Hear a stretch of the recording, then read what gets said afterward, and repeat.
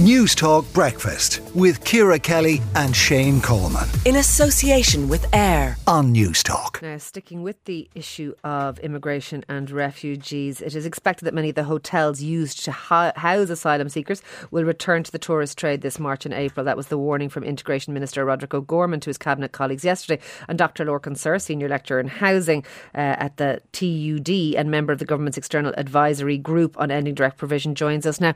Lorcan, this is probably going to get worse before it gets better in terms of numbers coming in here and what we need by way of accommodation for them. What do you think needs to happen? Yeah, like many things in housing, Ciara, it has to get worse before it gets better, unfortunately. I mean, as the Irish Refugee Council back in April put out a really good housing policy paper to deal, responding to the Ukraine crisis, and we've identified several kind of areas that could be used. The most important one is holiday homes. We have 66,000 holiday homes around the country, the vast majority of which lie unoccupied for 90% of the year. And even if you only got 10 or 20% of those, it would be a great start. I know the Department of Children have put out a call looking for them, but I suppose more needs to be done to do that.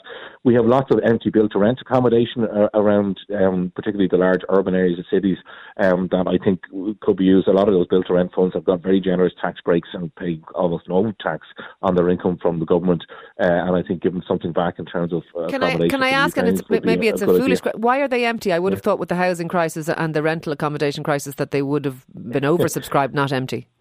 Yeah, you would think that, but if you're charging between €2,000 and €3,000 a month rent, that's probably one answer there, Ciara. The other thing is that we have, the census last year showed that we have 166,000 empty houses around the country. Now, the government were quick out of the traps to kind of try and explain why that hadn't moved a whole lot since 2016, but of those, at least 57,000 of those that would be suitable for immediate use. And, I'd love to see a push on there from the government to get those up and running. And look, remember, the government have access to emergency powers if needs be. I know that they're reluctant to use quite right. But what did you make of what Leo Varadkar said, that we may not be able to house the full extent of people who would like to come here? Well, we haven't been able to. We can't house our own people, as well as the poor refugees who are coming in and asylum seekers.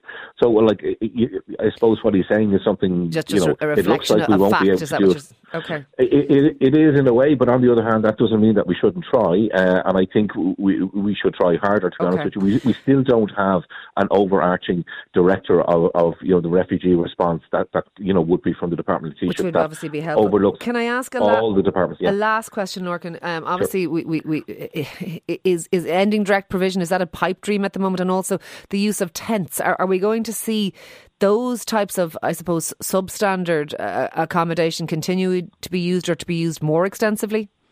Well, the use of tents and accommodation like that is in breach of our own European obligations under the Reception and Conditions Directive, and in general, like the use of tents is a really poor indicator of where we're at and the level that we're at. We shouldn't be anywhere near having to use tents. Okay. Look, thank you very much for speaking to us this morning. I do appreciate it. That is Dr Lorcan Sir, their Senior Lecturer in Housing, Planning and Development at TUD, a member of the Government's External Advisory Group on Ending Direct Provision. News Talk Breakfast with Ciara Kelly and Shane Coleman. In association with AIR. Weekday mornings at 7 on News Talk.